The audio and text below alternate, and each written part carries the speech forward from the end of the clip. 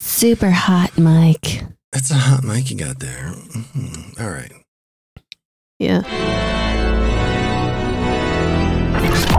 Mandarin Channel's podcast is back after a little spell involving, guess what? Sickness edition style. Germs. That's right. The GD germs. Again. And it's again. And again. I think people are tuning in, all four of them, just to see, like, when they're not sick. Ooh, people should take a pool on that. I know, right? Yeah. I'm Moose. I'm Jody. I'm the husband. I'm the wife. We do a podcast where we talk TV shows and movies. We got a couple shows and a movie this week. And they all start with B. It's the Triple B edition. Let's begin with Beef. Yeah. On Netflix. Steven Yeun's in there. Ali Wong is in there. The premise of the show is this guy who's like a struggling handyman trying to launch get his business going. Contractor, carpentry business. Yeah. His parents lost a motel that they once owned, and they're back in Korea. He's trying to bring them back, bring the fam back together. And so one day he's pulling out of it's a fictionalized version of like Home Depot, and he almost bashes into this woman who's driving a Mercedes. Nice vehicle. He's driving a kind of a piece of shit old Toyota Tacoma. And road rage happens. He's chasing after her. She's kind of flipping him off big time. And yeah. How many times do you see that play out in real life? Not a lot. What? You don't? No. I have. No. I mean, driving Mabel to and from the school. Yeah. I don't see much of that at all. Oh, my goodness. Some guy, and I told you this. Yeah. Like pulled out in front of me. Like he's coming from my left-hand side, some side road, onto a main road, pulled out in front of me. And I just gave him like the honk honk, like, dude. Yeah, I'm here. Hello. And he did the thing with his hands, and he just looked at me, but it was very vague. He was doing like this world's smallest violin playing thing. But to this day, I don't know if he was just happened to like kind of maybe snapping his fingers to whatever music he was listening to. I don't know. I didn't affect him at all. Or if he was genuinely giving me the, hey, come on, here's your violin, crybaby. Who knows? I have seen this road rage play out in real life at least a handful of times. At least. Like, not involving me, but I've seen others do it to each other. But the road rage in Beef was pretty epic. It was like, cutting over landscaped corners of a road to catch up and threatening to plow into them with the vehicle. Sure, but like, we're not following them all the way to completion here. Like, I don't know how far this stuff goes. Like, the stuff that I've witnessed. I'm not sticking around to find out. Like, I'm usually getting as far away as possible from that. Yeah, I think we've all seen that bit of road rage. Yeah. It's like scary this day and age. Like, yeah. You don't know what somebody's going to do. No, I remember I saw a video of a guy, not to get off topic, but, it was his dash cam. Yeah. And somebody was agitating him. He kept looking in the mirror, and then he's kind of slowly pulling out of his center console a gun. Oh, man. And the person who's agitating him, you can see his eyes are coming slowly to the side of his vehicle. He just starts pop, pop, pop, pop through his window. Oh, man. Yeah, you gotta get thicker skin out there on the roads. But anyway, Beef, this road rage incident happens, and it kind of affects both of our characters' lives. They can't let it go. We'll just say that. They can't just have it be a bad day and move on. Yeah. Like, each character just kind of can't let this go. But is it that they can't let it go, or that incident affected their lives separately and now they have to, I don't want to say change things in their lives? I think they both have some bad circumstances happening in their life, and I think they're just like kind of channeling all of their rage and anger and frustrations with life into this incident, and kind of the escalation of this incident. That's my thoughts about it. I think it's really forcing them each to address their lives. Sure. Take a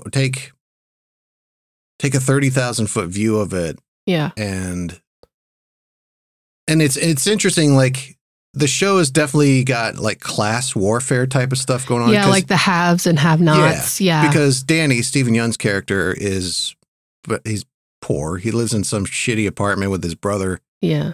Who's trading Bitcoin all day and losing money. But and then Amy's very well to do. She's got her own shop where it's like this artisan plant shop, and she's negotiating a deal with as we mentioned earlier, the fake Home Depot. I forget what it's called. I forget what it's called like Flanders too. Or Lauders or I something. don't know. It's like a big box retailer store for your home. She's working a deal with the owner of that to get her plants in the big box store and, be set. Yep. And make a big ton of money. So two different, definitely different lives, the haves and have-nots. Yeah. And so, what's missing from the show, I like the show. I think what's missing, and I don't need it to be like kind of because I think you can get too much into the sitcom-y type of stuff if you have essentially every episode, one trying to get back at the other. Sure. It becomes like what's that old Mad magazine, Spy versus Spy thing? Then it becomes a little farcical maybe. Sure. But I think I'm missing a little bit of that. Now, that said, we've watched 3 episodes. Yeah. So based on the trailer, it looks like there's going to be more tit for tat going on. I'm sure. Absolutely. But I do like how they are kind of addressing like these two people's lives converged, and it hasn't changed their lives, but it has affected their lives. Well, and like there's some other parallels you can draw from this show too. Like, Danny is working to get his family back together. Amy has a family, but work is so important to her. And so there's just kind of, and, she kind of, I don't want to say she takes her family for granted, but she kind of doesn't prioritize them, Interesting. That's an interesting point, because it's almost like he's trying to make money to get his family together. She is making money, but it could be pulling her family apart. Yeah. Yeah. He doesn't really have a family. She does. Yeah. You got it. Yeah. No, but I think it's a good show. Yeah. It's interesting, and I'm curious to see where it goes. Yeah. It's a Netflix show, so who knows? It might be canceled tomorrow. It might be because they do. Sometimes we like unpopular things. Well, I remember, we're like just not mainstream. Like everybody's watching it, everybody's talking about it. Like sometimes I don't know. I think this is a good character one that I wouldn't be surprised if people. No, it's got good character work. It's very well done. Yeah. The acting's great. There's definitely, it's good all around. The writing's great. I'm digging it. I'm just now looking to see where it is on the Netflix rankings, and I don't see it in that's movies. Anyway, I remember when it first came out, it got a lot. It's number 3 on top TV shows in the U.S. All right. There's hope for us. So, we'll stick it out. Yeah, we'll finish the season at least. Yeah. Anything else on Beef? No, I like it. There's some intrigue and some, like you mentioned, good character stuff there. So good writing. So I like it. Thumbs up. And Stephen Yeun's a good actor. Yeah. Like I think all of that cast really is. No, even the aloof kind of, I don't want to say lazy brother, but he doesn't want to work too hard. No. Even that is not too kind of cheesy, over the top acting. You know? But Stephen Yeun, like Walking Dead didn't really do him justice. Right. I think he's really flexing some acting muscles here. Absolutely. But go check out Beef, because the more people watch it, the less likely Netflix will cancel it. Moving on to one of our favorites, Barry. Yeah. Back for season 4. Yeah. Where we left season 3 was Barry was going into Kusuno's now dead girlfriend's father's house. Well, that got complicated to say. Yeah, Barry goes in there. He's going in there to keep Kusuno from getting in trouble with the father. And lo and behold, the SWAT team's waiting for him. He's arrested, end of season. And now here he is in prison. And everybody's kind of in the wind. Hank and Cristobal have this thing going where they're going to import some really quality sand, because getting houses built where they're at needs good sand, not just the shitty desert sand. Yeah. But Barry, walking that line between kind of drama and quirky comedic moments, and doing a good job as usual, I think. You think? I'm getting from you that you're not digging it. I feel like it's just kind of, I don't know, something's lessened for me in it. I don't know. To me, it's kind of like that old, like, how complicated can this story get? Like, where are you going to take it? And it's almost kind of like, okay, you should have maybe stopped it at here, like, I don't know. It just isn't quite the same for me, because the story, like you just kind of explained, like, he went to his acting coach's girlfriend's father's house, like, and then, there's the whole kind of double crossing each other and who's with who. And I don't know. It's just getting a little watered down, not too complex. It's just losing some of its, I don't know, luster for me, I guess. Okay. So, yeah, I don't feel that way at all. I was kind of curious how they would continue this Barry stuff while he's in prison. Mm-hmm. But I think it's playing out really well. You have lots of great characters. And the interesting thing about Barry is, like, he wants to be loved. He wants family. And he thinks he's nice and a good person, but he's not trying. He doesn't do, to quote some site I saw, he doesn't want to put the work in. Like, it's almost awkward how he kind of says, I love you to Gene Cousineau. It's kind of creepy to me. Like, I get it. You maybe don't have a father figure, but I don't know. Maybe just either he's messed up from his years of killing people and then, serving in the war before that, or he had a bad childhood. I don't know. But I think it's doing a great job, doing some comedic moments, but some dramedy. It's like the comedy serves the dramedy for the most part. I think, kind of to your point, like, Fuchs' handler is kind of like that abusive father. And he's like, what? I did everything for you. And it's like, but you made me kill people and, made me feel like I didn't do a good job. And then, like, he found this kind of other father figure in Cousineau, and he wants the real deal. But because he's flawed and he's a killer, that's probably not going to be possible for him, because other people are like, whoa, this guy's a maniac, And that's the other thing we find out a little more backstory about Barry. Apparently Fuchs has been with Barry since he was a little boy. Yeah. I think when the show started, 3-4 years ago, we just assumed Fuchs was some guy who kind of, finds jobs, hit jobs, and Barry's one of the guys he employs. But, we have a flashback to when Fuchs, says hi to then we'll say 10-year-old Barry. Mm-hmm. So there's a history there. And it's interesting, the Fuchs character, like, he starts the season off wanting to get Barry thrown, put to jail forever so that he can get out. And he agrees to the FBI's deal to wear a wire.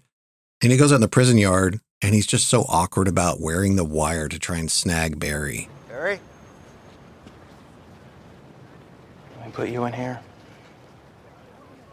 I was trying to remember something.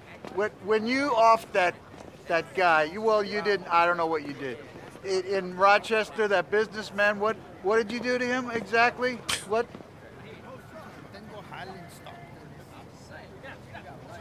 You were right about Mr. Cousineau. I never should have trusted him. It's just so funny. Fuchs is just so like, Uh-huh. In the movies, they usually, when they're wearing the wire, they're like, they're subtle about getting them to divulge information. But he's just like, hi, Barry, tell me about that time you killed a guy in October of. Well, I didn't really know what you did, so I'm innocent here. Yeah. But then Fuchs kind of he decides, there's a scene in the prison bathroom where, Barry pisses off the guard, and the guard beats the shit out of him. Uh-huh. And Fuchs comes in and he rips the wire off his body and comforts Barry. Yeah. He feels this fatherly, paternal thing for Barry. Yeah. But then in like the next episode, Fuchs Barry goes and switches, and he's going to do a deal with the FBI. And so Fuchs gets mad at that. And yeah. It's interesting how that relationship moves, changes, comes forward, goes it's back. just back and forth toxicity there going on, I think, Absolutely. They're both conflicted with how they feel about each other and then betray each other. It's like cat and mouse kind of, But that scene in the episode we watched last night, it was episode 3, where he's being, he's debriefing the feds. And he notices Fred Armisen playing a guy in the background who's like sweaty and nervous. And then all of a sudden he's like, that guy's trying to kill me. That guy's here to kill me. He's here to kill me. Yeah. And then this whole like kind of funny, almost horrible scene plays out where everybody gets killed except Barry. And the episode ends with Barry kind of in the wind. Sure. I thought that was a great scene. Like, I love that scene. Yeah. I mean, it has its moments. I think overall, though, it's lost a little shine for me. It was, the first three, this is season 4? 4, yeah. Yeah. The first 3 were good and engaging and funny and those good character things. I don't know. It's just kind of maybe an off start for me. We'll see where it goes, though. I'll still watch it and, it is what it is, but. I find myself interested in all the characters. Like, even when they go to Sally. Even Sally? Oh, I was going to say, I'm just not interested in her You don't story. think that's great how she's teaching the acting class and she's kind of doing what Kusino did, where she, like, is a big flaming asshole to the students? Because how did that work out for her?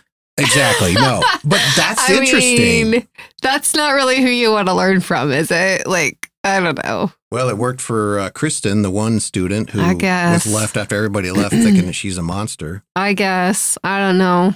I know. I like the Sally, where Sally's going. The scenes with her parents when she goes back to visit is just touches a nerve for me. And I think there's a lot of like, even the Kusino stuff. And it's got that quirkiness to it that I love. Yeah. And I still like Barry. Yeah. It's still a great show for me. All right.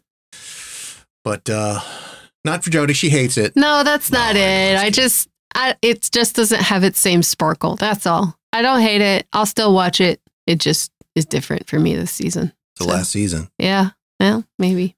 Moving on to a movie, our final B. It's on HBO Max. The Banshees of Inisherin. Colin Farrell, Brendan Gleeson.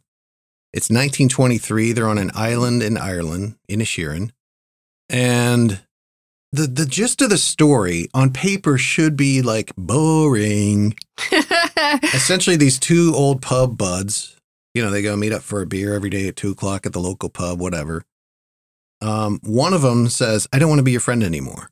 Yeah. I don't like you anymore. You're boring. Yeah. I don't want to. Don't talk to me. And on paper, you're like, okay, that may be an episode of some show or a short story, but this is a 2-hour movie.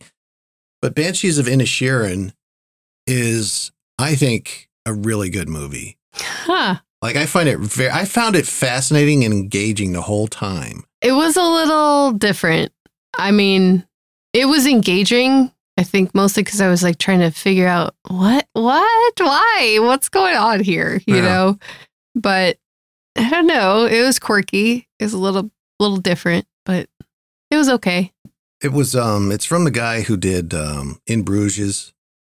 And In Bruges? I think it's In Bruges. And also 3 Billboards Outside something, Missouri, which was, But Banshees of Inisherin, it's a great kind of exploration of,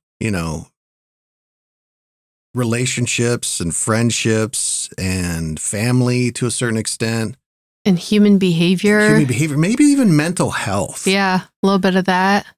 Because the guy who doesn't want to be friends, Colum, there's no real solid reason, right, why he doesn't want to be friends with Podrick. I spent most of the movie trying to figure out what that reason really was. Right. Like, okay, what's behind this? There's got to be something else here going on. But yeah, and I was waiting for some big reveal where Colum says, "Look, I want to separate myself from people I love because I'm dying of cancer, or I can't deal with the pain of."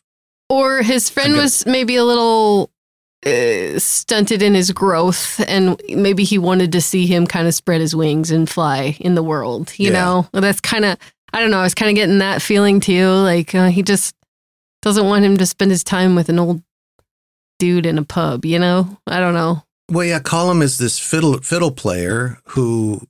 The only real reason we can think of why he doesn't want to be friends with Podrick, Colin Farrell's character, is that he wants to write music, focus on writing music, and not be burdened or slowed down by somebody who's essentially boring.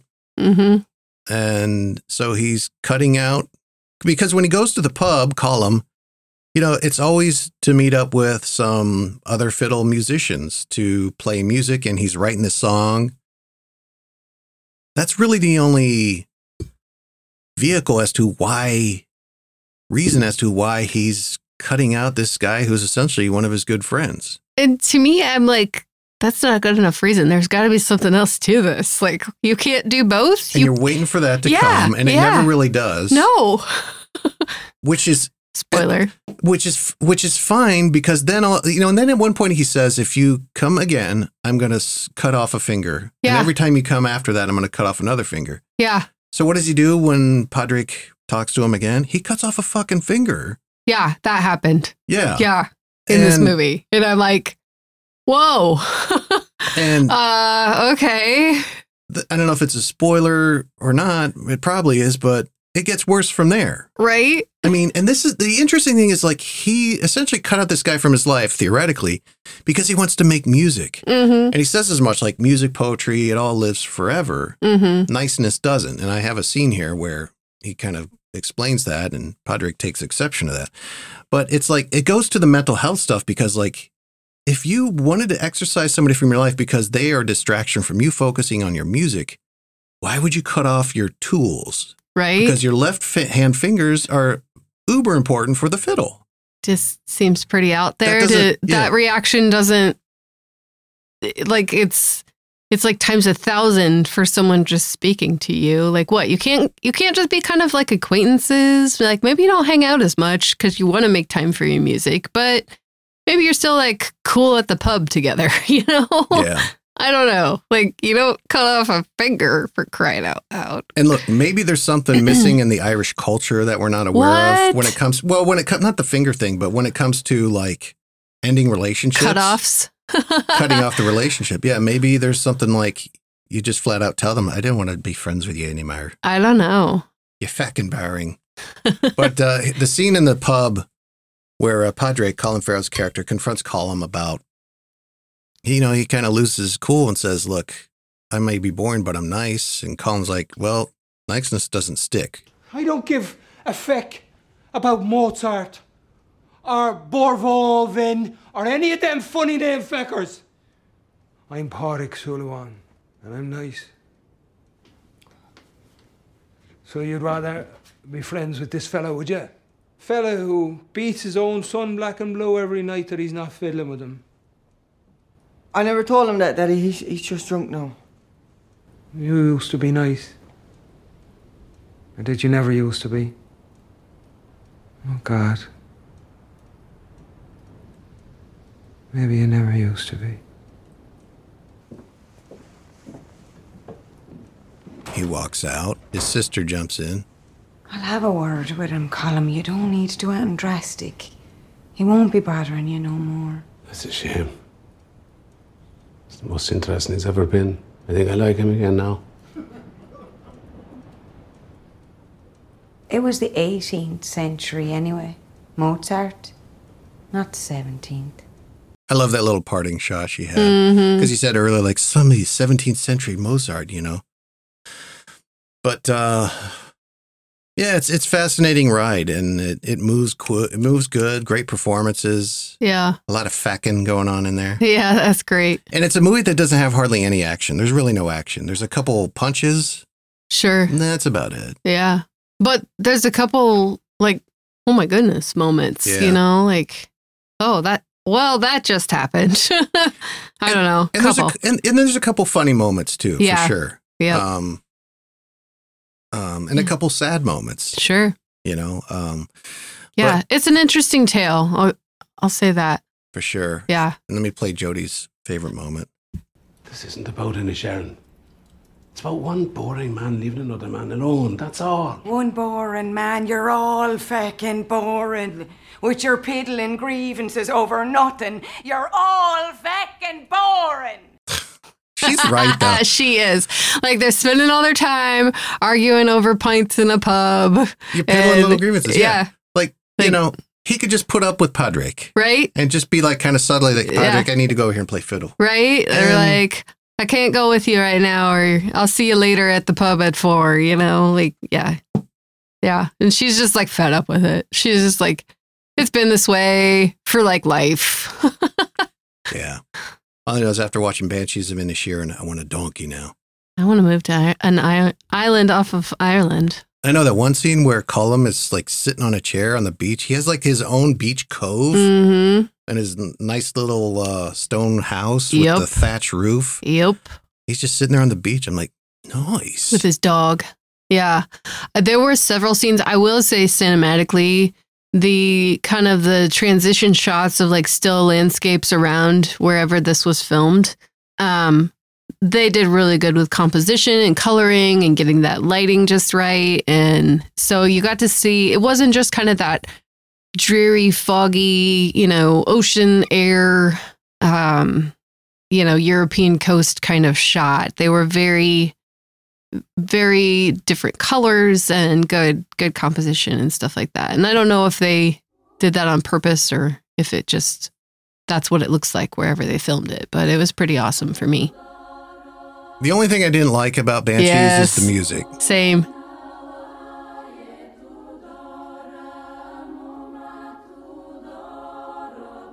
I'm not sure if this is like some traditional Irish music, but I don't know. It just didn't fit for me. Yeah. I mean, the incidental music, like scene transitions were fine and all that, but the main intro music and the outro music just I know. We both agree on that. Yeah. Other than that, I love Banshees of Inisherin. Yeah, it was pretty good. Yeah, I would check it out. Yeah. It's interesting. Anything else, darling? No. I gotta go take care of a sick child. Yeah, we got a little stomach thing going on. Great. And I'm still not over illness. At this rate, we'll be back in late June. Right? Like, I can't promise you we'll be here next week. Sorry, folks. We'll try for sure. Try. And if you do, please tune in. And if you do listen, give us a good review. I read a couple of reviews. They were very nice. And I meant to dig those up so I can thank whoever wrote them. But some nice things. Give us a review on your podcast provider, whether that's Apple Podcasts or the Google Play or Audible or whatever. Share, tell your friends. Absolutely.